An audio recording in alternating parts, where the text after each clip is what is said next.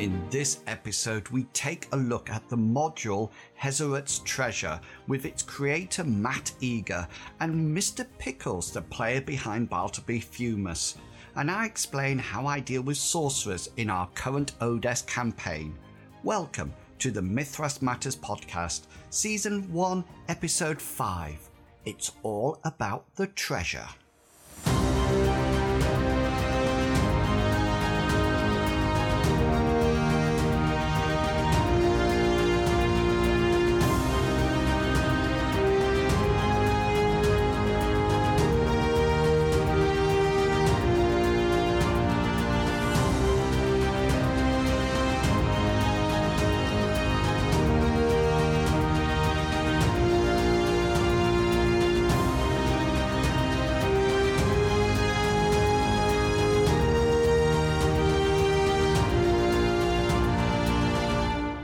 Hello and welcome to the Mithras Matters podcast, a podcast dedicated to the Mithras rule set and all its supplements. As always, I'm your host, Inwills, and I have to say I am somewhat impressed that I've managed to get to episode 5 of this podcast. I wasn't sure how this podcast would progress, but there appears to be a real stoic bunch of you who are coming back month after month to listen in, so thanks so much for your support. Okay, last month I put some feelers out to see if anyone would be willing to contribute to the podcast, whether this would be through reviews, interviews, or just ideas and or concepts. As of yet, no one has stepped forward, but I am thinking that you are all probably on vacation enjoying the summer nights. I'm definitely awaiting the wet and windy approach of autumn when we will be able to gather once again round our gaming tables and platforms to enjoy some good old role-playing. If you would like to contribute to the podcast, then just drop me an email or message and let me know what you would like to cover. You can email me at inwills@gmail.com or send me a message on the various forums which I frequent. When designing adventures for my group, I often fluctuate between making up my own adventures and using published ones. Currently, in our extra summer session of RPGing, the players are role-playing the 1980 secret agent / special ops characters, investigating a deserted Russian research station in the Arctic. This is, of course, the module White Death, and I'll be providing a review of this in the future. But one of the bought modules which we played in our fantasy setting was Hezoret's Treasure, and I was lucky enough to arrange an interview with its creator, Matt Eager, and for company, I brought Mr. Pickles along as well, the player responsible for the moon-worshipping theist Bartleby Fumus in our Odes campaign. Now, don't worry, if you haven't played the module yet, we steered away from any spoilers. I'm joined today by Mr. Pickles and Matt, who is the creator. I noticed, Matt, it says on the front of the things, Matthew and Friends. I'm really interested. Was there a list of friends that you had to name, or was it? That's a design mechanism thing. I think it stems from older editions of RuneQuest. Back when it was at Chaosium, I think they used to write that at the bottom of everyone. Right, gotcha. Because I just wondered whether or not there was a massive list that there was too many to fit in, and whether or not it was a sort of, let's be as inclusive as we possibly can and just put and friends, which I thought was nice. I thought it was really nice. So we have played Hezoret's Treasure and really enjoyed the module or the adventure to the nth degree. It lasted a huge amount of time and I adapted it slightly to fit into our campaign. But of course, my first question was, what was the inspiration for Hezoret's Treasure? What was it that sort of like set it off? Well, first of all, the version that you played that is published is very different from the one that started off in my brain. for that, I have to thank Lawrence Whitaker Laws Yeah. and the other editor we had, Carol, who really did a terrific job helping me. This is my first go, and I really didn't know what I was doing, and they, of course, gave excellent suggestions and input, and really helped to shape it strongly. Right. This was an adventure that I had played a long time ago, and I was interested in writing for Design Mechanism when they were first putting out RuneQuest 6, as it was known then. And so I contacted Laws, and I, asked him if he was in the mood for a submission. I submitted it. He trashed it because it was lousy. Wow. as he should have. and then we got to real work, and it got shaped and reshaped and reshaped, and after many cycles, it came out the way you see it there. Fantastic. So was it an actual adventure that you played in your own campaign that you adapted then? Yes, I GM'd a version of this adventure. Most of the main things were still there, although a lot of the good stuff got amplified and recast as we went along writing it. I must admit it was very complete. As a GM, GMing it, there was so much in it. When I'm sort of like prepping for an adventure, a lot of the times I think, I need that. But I just found that everything was there, including sort of like how to virtually play the NPCs. Did you come up with all the NPCs ideas as well yourself? Yeah, those are mine. Fantastic. That's one of the things I like best about writing adventures is doing the characters. Right. And Mr. Pickles, how did you think those characters came across while you were actually playing? I'd say I looked at my notes for the sessions that we did, and there's a lot of paranoia in this writing. The characters you wrote and how Invalus played them made me very uncertain at every stage. I even had a comparison of the groups and what I thought of them and who I felt most about dealing with, and it was a perfect gray area for me playing a theist character. It had that feeling that you could trust nobody. There wasn't somebody who sort of like stood out. Oh, that is the person to trust, and all of a sudden you might suddenly think, oh, I'm going with that person, but find that the rest of the players totally disagree or they do something. I know one of the characters or NPCs that I really enjoy playing were the urchins in the town. And where did the idea from those come from, Matt? I have to admit, I went back over my notes in preparation, and it was buried in some revision there. I'm not sure whose idea the urchins were. I think I mentioned them as a throwaway line at one point, and then Carol, our editor, said, why don't you tell me more about that? I think that's how it went. Right. So then I added a sidebar for it. And I think that they almost like became an integral part of the adventure and became another element of, do you trust these people? Do you not trust these people? Which I thought was fantastic. What about the actual setting, the actual sort of like part of the continent? Because I put it at the far northwest of mine. Was there a set place that it was going to happen? It doesn't really matter that much. It needs to be the frontier. In that sense, going back to inspiration, it has been pointed out to me in retrospect that maybe I had like a spaghetti Western in mind when I wrote this.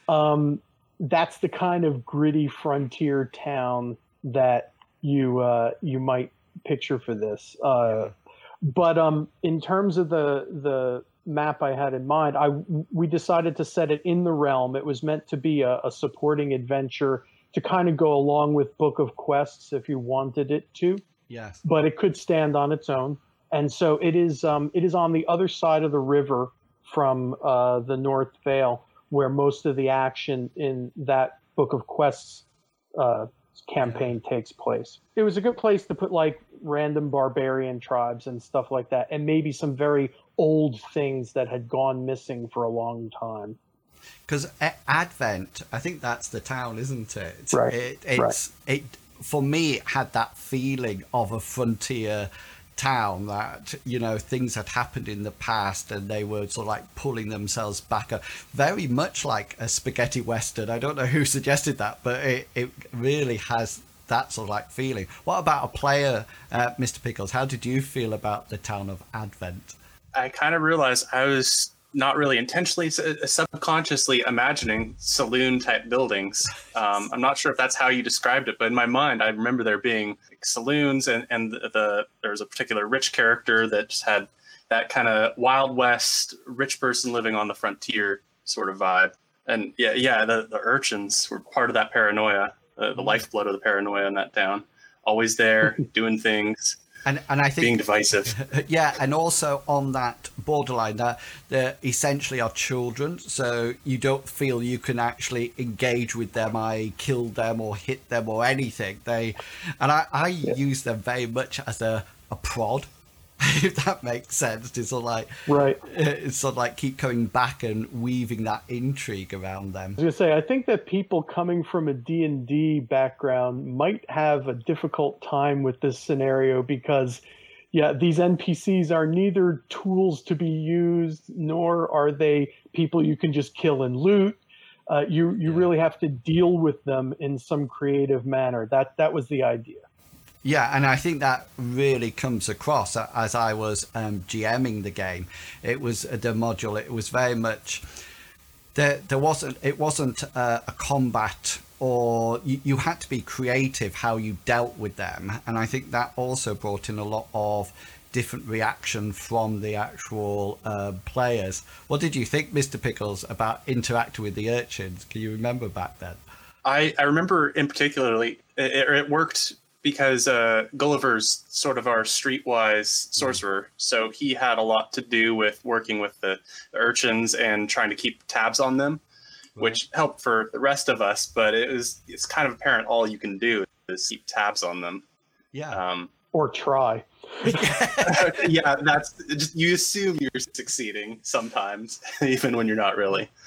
I should say that I watched your video series on your website from when you played it. I enjoyed it quite a bit. It was good. Fantastic. I'm glad that's positive. Because I think I don't think the players knew they were going through a module at that point. I think it was just sort of like and I'm not even sure that they realise that they're going through the book of quests at the moment. So it's also like pre-made at the moment. Aha! Yeah. Mr. Pickles might be really disappointed now, but I really liked the NPCs in there, and Matt, I wonder whether or not you had a favourite NPC. I know I did. But I was going to come to you. Did you have when you were creating it, was there an NPC that really sort of like stuck out for you? Well, I don't know. There are 4 of them. I think maybe Tobias was my favorite, but it's really hard to say. It might have been Finial. Yeah. I thought that of all of the NPCs, she might be the one that gave the characters the most to wonder about. They're really the one who they wondered if they could trust. Is that what came across, Mr. Pickles? Or Yeah, I'm looking at my paperwork right now. She was the one with the most scribbles of, I think we should trust her. I don't trust her. She's doing these things that are nice, but she's also kind of dangerous, and she could just kill us. And but then comparing to Tobias, it was a lot of fun. A lot of fun comparing them. I think Finial is probably my favorite of the NPCs in that adventure. I must admit, I enjoyed playing Tobias. I thought I really liked his personality and everything, and he seemed so much. He had such a nice side of him, and yet such a not nice side, like all of them had, you know. But I really like sort of like engaging. He almost like has that he's not devious. He's manipulative, I think, which I really enjoyed that, and sort of like using him to manipulate the party, or even better, certain characters, certain players in the party. So, Matt, you mentioned about the procedure, that you went through to actually get this module live and out there. So, what were the challenges? What were the challenges to make something like Hazoret's Treasure? Well, there was the general running in sort of stuff that you have when you're trying to meet someone else's specifications and requirements, guidelines. So I had to learn what Design Mechanism really wanted out of, adventure writing. I thought I understood it from reading what they had posted online and the handout that they give you when you first come on board. And so I was a little bit proud of draft number 1, and then it came back with red ink all over it. And I know I've done that to people too, so I totally get it. But it was funny being on the other side. Yeah. And then I began to really grok what was going on in a better way. And so then it got easier and more productive after that. But there were a lot of iterations. And looking back on it, I think that's pretty natural. It was a little bit frustrating at the time, but Laz was very patient, which helped a lot. And so I can only give him highest praise for helping to see this through and everything. It was a labor of love, as all these things are. And I was really pleased with it at the end. How long did it take from beginning to end? Months. I'd have to go back and look over my records. It was probably the better part of a year. I don't think it was less than 9 months. I mean, and that's given the fact that in the beginning I started with an adventure that was fleshed out enough to be played, but it got really reworked. To the better. Is it better than the original one? Or incomparably better. The one thing I really like about it is the background material, to do with the history and what's gone on and what's been going on in the area. And I think as a GM, that really gave me a good feel for the area, and reading it really allowed me to sort of like connect certain parts of the adventure to get there, and I think that it comes out a lot in Design Mechanisms products. There's always this it's not emphasis, it's this detail on the historical side of it. I've just been I don't know if you've read Codifoot's Stipule. And I have not.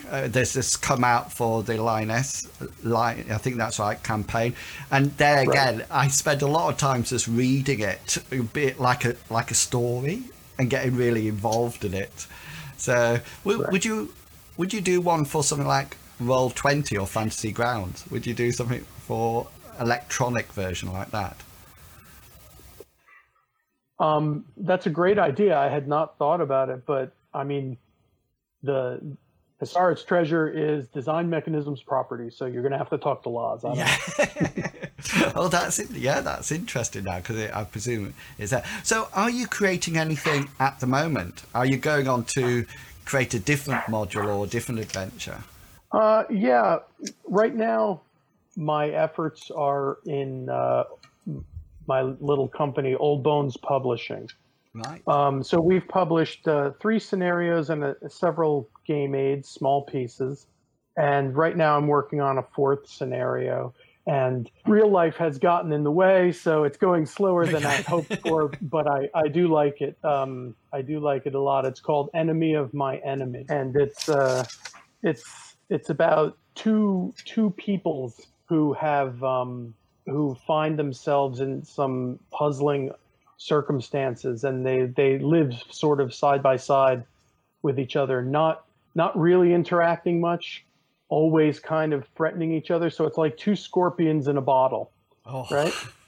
And they come to a situation where they have to deal with each other. And Brilliant. so this is part of the charm of the setup, is that maybe it's a little bit like Hasard's Treasure now that you mention it. I mean, these two groups that have to deal with each other because they have a common goal. The common goal is rather different in this case, and it has much more serious implications for both peoples. Fantastic. And the game is really meant to be an exploration of prejudice to some degree. So I mean, it's not just a loot and dash kind of adventure. Yeah. It's got a bit more to it, and it could be very dark depending on your group. Is it a fantasy setting then? Is it a fantasy setting? Yes. Yeah. Yes. Fantastic. That's right. So that's my teaser for you. Yeah, hopefully by the end of the year. By the end of the year, I hear so many new adventures or supplements coming out. I had Alex talking about Furuchita, and Chris and Paul were on this month's podcast, August's podcast, talking about Mythic Babylon, which yes, very exciting. Unbelievable. And I mentioned it in this week's month's podcast. I don't think I have enough time or enough players to actually run all these campaigns that I've actually want to get involved in. So, right. What advice, and I'm going to come to Mr. Pickles as well, Mr. Pickles from a player's point of view, and you, Matt, from the creator, what advice would you give to somebody who's running this adventure? You first, Mr. Pickles. As a player. I didn't know this question would be at me. I think what worked well was that two scorpions in a bottle kind of situation was something believable and real, and playing the characters naturally. And I think I felt that it worked well as sort of a sandbox for the initial town segment, just letting the players look about where they want to go. You gave us like seven big areas that I wrote down. So it was looking around different areas and piecing things together while the GM is giving you little bits and clues. Just trying to figure out what's happening is part of the big fun that I had. What about you, Matt? What advice would you give to somebody coming to the adventure? Advice for players, I would say you really have to give some, well, it's what we've talked about already, really. You really have to give some thought about who you're going to trust, and realize something that maybe you haven't experienced before in play, is that this idea might change as you're going along, and so even if you're backing one horse in the beginning, your opinion might change later on dramatically through things that you have no control over at all. As for the GM, read up on the backgrounds, like I'm sure you did, because you really seemed to keep the NPCs straight, which was good. When I write adventures, I write it with the intent that the GM is going to have to do some work. It's going to, especially with keeping the characters straight, not because they're so poorly defined that they might be confusing, but there's a lot of little stuff that hopefully will help you, but you have to remember it. So always read the adventure a couple of times through, make your notes, think about how you want to portray these characters, and then, keep the tension stoked high. And I think from a GM, my advice would really be that I spent a lot of time, I sort of like read about the NPCs and then spent a lot of time trying to, almost like an actor, trying to think about how they interact each other, how what is written down on the paper actually could be portrayed in the actual session, and making that distinction between not only the voices but the way they speak and their vocabulary, and really sort of like I felt that when I started to GM it, I knew those characters. And so hopefully that was then portrayed across. And I do agree completely, be open-minded. You'll probably find yourself going in one direction and then suddenly change into a completely different one. So what would be your advice for anybody who would like to, there might be people listening to the podcast thinking, I would really like to create a module like this for design mechanisms. What would be your advice, Matt, since you've done it now. You've done it. My advice would be go for it. You too can do this, although it might be 10 times as much work as you think at first.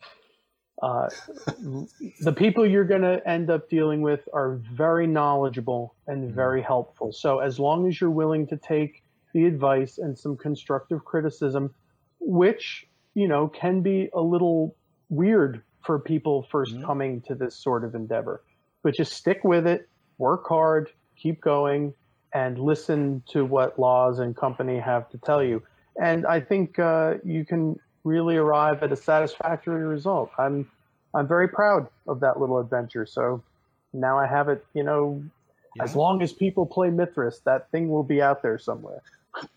Yeah, and I found it really helpful as well, coming new to Mythras, actually playing it, because everything's there.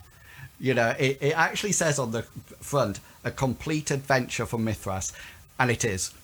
Everything you could possibly need is there, and it's fantastic. So, okay then, so just to finish off the interview, I like to just ask some random questions, which you both can answer. And so, first question first is, what's your favourite role-playing game? Yeah, you don't have to say Mythras at this point. Favourite role-playing game? I can honestly say Mythras. I'm also partial to Call of Cthulhu. Yeah. I've not played Savage Worlds, but I think that might have some charm to it too. My personal favorite for running as a DM is Mongoose's Traveler. It's just simple, generic sci-fi fun. I love it a lot. But as a player, I like Mythras a lot more than traditional 5th edition D&D. Because I also played Call of Cthulhu a bit. I love the D% rolling. Makes more sense to me. Okay then, so what's your favourite class or style of playing? When you're down there and you're about to roll up a character to play, what sort of character do you go for? Mr. Pickles, you can go first. I love anybody that can help the group. I like bards and wizards and clerics. Anybody that's not really in the thick of things, because I would hate to play a rogue. I'm not a sneaky, stealthy, mischievous person. It's interesting. I like to try different things. I don't like to play a tank or a brute force fighter. I like to play, kind of rogues that you don't like, Mr. Pickle. But I like characters that are schemers and thinkers, and they also, they'll mix it up for sure, but not heavily armored. Not you kill somebody in one stroke necessarily, but people who can get the job done. Yeah. Fantastic. Okay, 2 more. Favorite novel? Geez, now you asked me. It just flew out of my head. John Steinbeck of Mice and Men. I've not read that. it. That is like a perfect book. It's short, but everything is in there. Fantastic. Everything is in there. I had to think about this for a while. Stephen King's Misery is the book that I felt the most physically. That book, I read it during high school in class, but it was still just, it's my favorite of all time. And final one, what's your favorite takeout meal or pizza or whatever? What's your go-to when you're going out and you're just grabbing that takeaway food? What's your go-to food to get? There's so many. I don't know, pad thai and spring rolls. It's classy. Never had that. Oh, I've clearly deluded you then.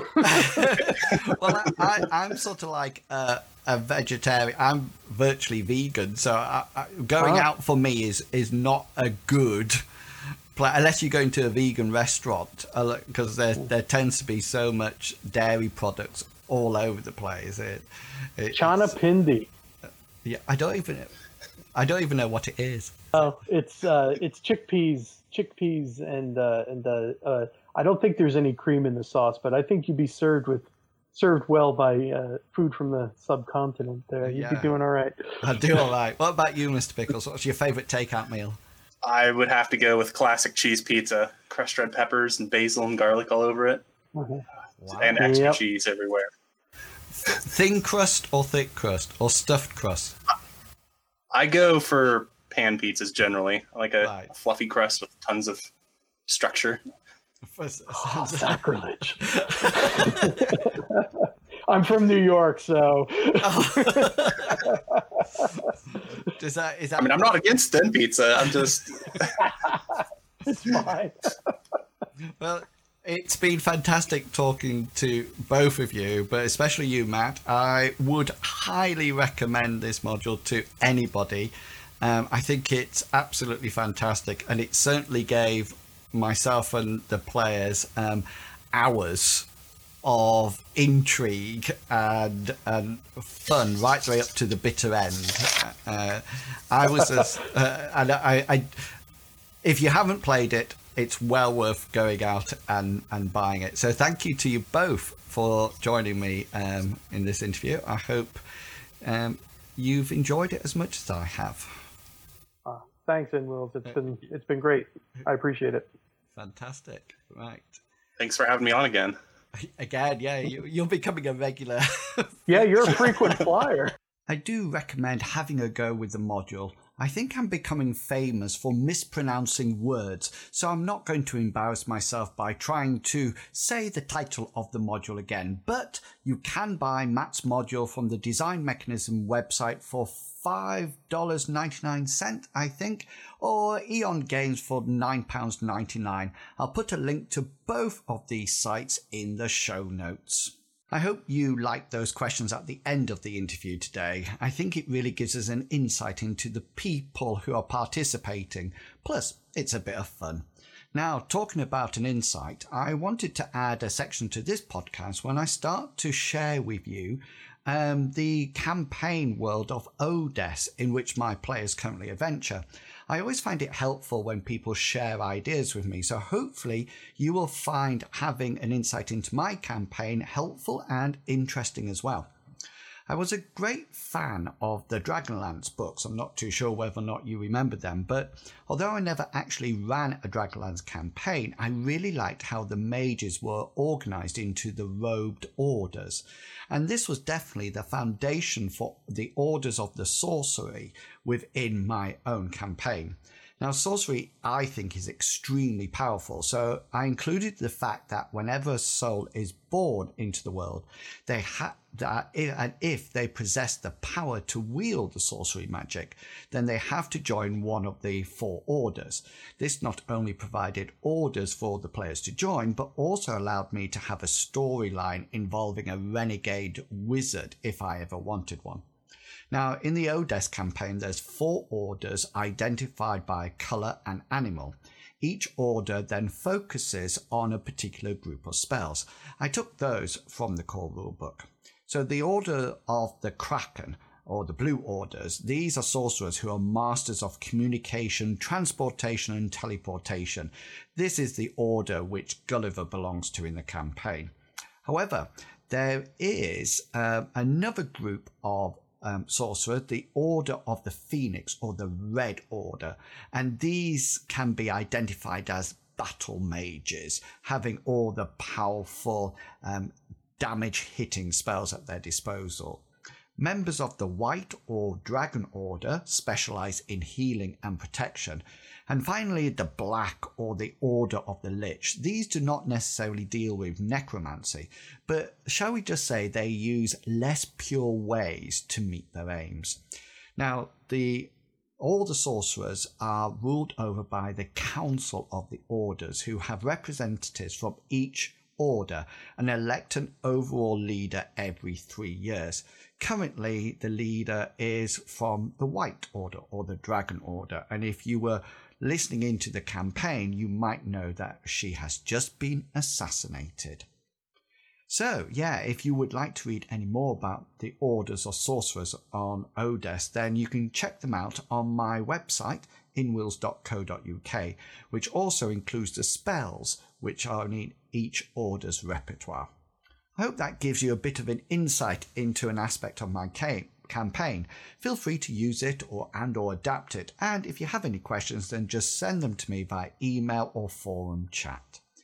And that's it for another episode. This one is a little longer than the others, so I hope you have made your endurance rolls and got to the end without losing any fatigue.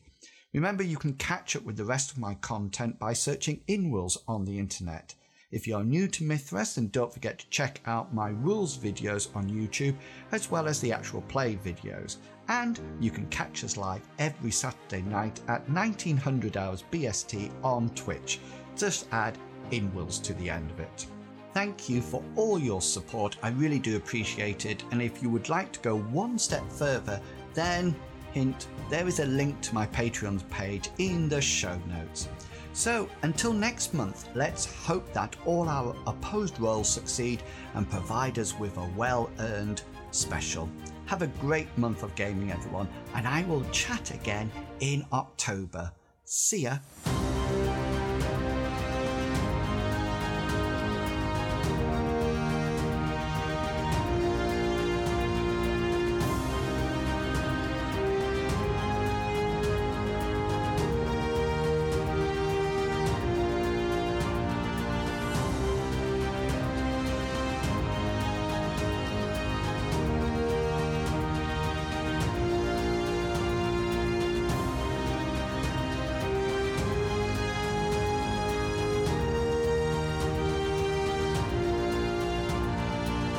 The content of this podcast is covered by the Creative Commons Attribution 3.0 license, so please give appropriate credit if you are sharing or copying any part of this podcast.